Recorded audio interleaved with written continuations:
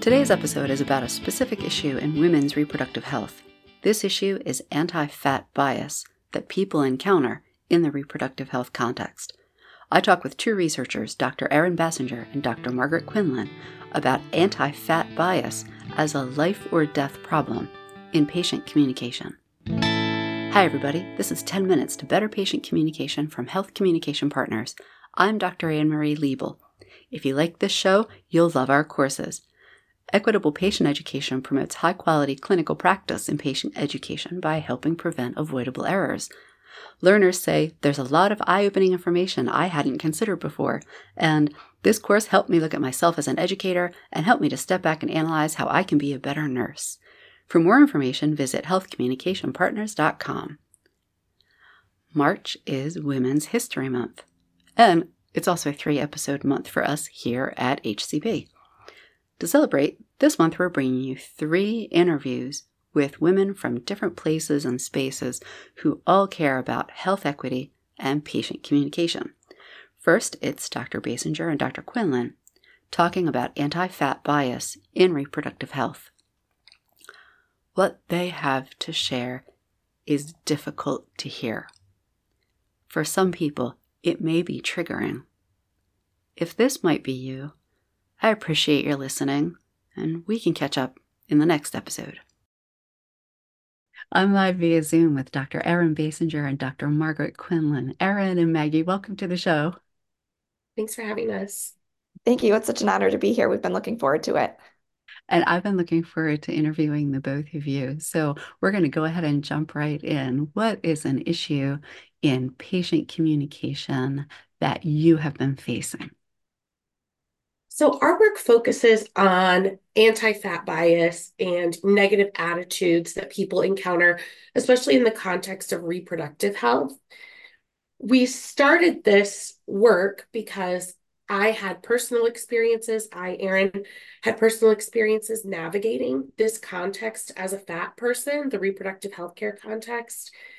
And Maggie had a research background in fertility and patient communication in that context and parenting. And so our experiences together led us to look at what's happening in interpersonal interactions when people are trying to conceive, when they're pregnant, and then postpartum. What is it that they're hearing from their providers? So you are facing this problem through research. We are, and our research has taught us a lot about what's happening in these conversations. We were not exactly sure what we were going to find when we started asking people about these experiences, but we found that they were really hungry to share what was happening when they were talking to people across the pregnancy trajectory. And it was really striking that a lot of what they heard was super negative. We didn't ask people to report on negative messages, but 77% of what people told us was negative messages. That your body is to blame, your body is bad, your body is wrong. And so our research showed us this is something that really needs attention. So you just asked for, tell us about the messages you received. You didn't ask for negative messages. Right, exactly. And Wow. it is often really shocking to people, especially thin people, that what we heard was overwhelmingly negative. But for people who are fat, like me, it's not surprising at all because this is our lived experience all the time. So it is rage-inducing. It's terrible. And if you read our article, you can see some really vivid examples of what these messages sounded like. But unprompted, all we said was, tell us what you've heard. And what they heard was really, really horrifying. Yeah. I mean, for me, that somebody could get denied fertility treatment because of their body size, even though I'd been researching fertility for about 5 years before, it was still really hard to hear. Somebody saying that you don't deserve to be a mother because of your body size, like just still like blew my mind. And, to say that fat mothers are the cause of the obesity epidemic, in quotes, like is, I mean, just saying like very eugenic thinking that they don't deserve to be mothers is horrific to me. So what are you learning from your research into this particular problem in patient communication? So if we kind of distill down our findings, there were three overarching ideas that we saw coming up over and over and over. So the first one was the idea that fat mothers cannot be good mothers. And there's a lot there, but the overarching idea is that if you are not healthy, because we assume that fat people can't be healthy, you cannot be responsible for the health and well-being of a child. So that was the first thing we found. The second was a lot of blame and shame around pregnancy experiences. So people not being able to get pregnant, that was blamed on their weight, or if they experienced any challenges during pregnancy, or even just kind of holding the idea you're going to miscarry over people's heads. So just generally a lot of blame and shame. And then the third big idea we saw was just a denial of treatment, that if you have a BMI of X or above, you will not receive fertility treatment. So we saw those three big negative messages, and we saw those come up in different ways over and over and over in our data. And there Wow, were thank you. positive messages that we found. And it's going to sound a little ironic, but in providers not talking about weight or body size at all was seen as very positive. So the silence around weight was seen as something that patients really appreciated. And instead, focusing on, bio indicators of health, that was more comforting to patients um, than, anyone mentioning weight or body size for every appointment or every, concern that an individual has.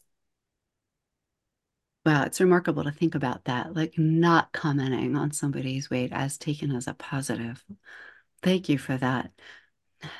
So you've shared with us the problem, how you are approaching it, what you are learning from this approach. And the fourth question I ask people is, what are next steps for you? But I also want to give you the option of, are there things you want to share with folks who are listening, who want to get better at their communication with patients?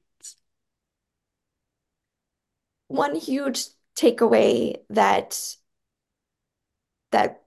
we've taken out of this research and hope, to advocate and to remind people that the poor treatment that individuals are facing, the discrimination that they're facing, that it's not an individual's fault, that there are resources and support systems available to you, and there are people such as Erin and I and other activists and other researchers who are really working to address some of these issues and to promote more inclusive and compassionate patient care. And just a reminder that for individuals in fat bodies, that you are not broken. It's the system that is broken. And just again, to say that this is not your fault and a lot of work needs to be done in this area. Yeah, one thing we always emphasize when we talk about our work is that this is not an interpersonal problem. It is a structural problem. And the Mm. stakes are very high. This is life and death for people. And so we don't ever want people to come away from these conversations thinking that it's about hurt feelings. People are having their feelings hurt. So we need to make changes. It's lives that are on the line. And so it's really important that we, as communication researchers and people in other fields, continue to understand more about why this is going on. And with that said, we know that this experience is not the same for every person in a fat body, that maternal mortality in general is exponentially higher for people in Black and brown bodies, and experiences for people who are gender non-binary, genderqueer, their experiences are different. People who are not in heterosexual relationships or marriages. And so we always want to make note that an intersectional approach when we talk about healthcare in general, and especially reproductive healthcare, is really, really vital, because people live and die by what happens in these encounters. And so it's really important we continue to look at it. Thank you so much for this, Maggie and Erin. Thank you for taking the time to be on the show today and to educate us. I'm going to go ahead and drop links to your articles in the show notes so that people can read them. And thank you for the learning that you've helped me to through your research and through our conversation today. I'm so glad you came on the show. Thank you. Thank you. This was awesome. Thanks again to Dr. Erin Basinger and Dr. Margaret Quinlan from UNC Charlotte. Now, they've shared with me some wonderful resources. I'm going to link to them in the show notes, in the transcripts. So be sure to visit healthcommunicationpartners.com and click on podcast. You get the links to these resources and resources from every episode in our series. This has been 10 Minutes to Better Patient Communication from Health Communication Partners. Audio engineering and music by Joe Liebel. Additional music by Alexis Rounds. Thanks for listening to 10 Minutes to Better Patient Communication from Health Communication Partners, LLC. Find us at healthcommunicationpartners.com.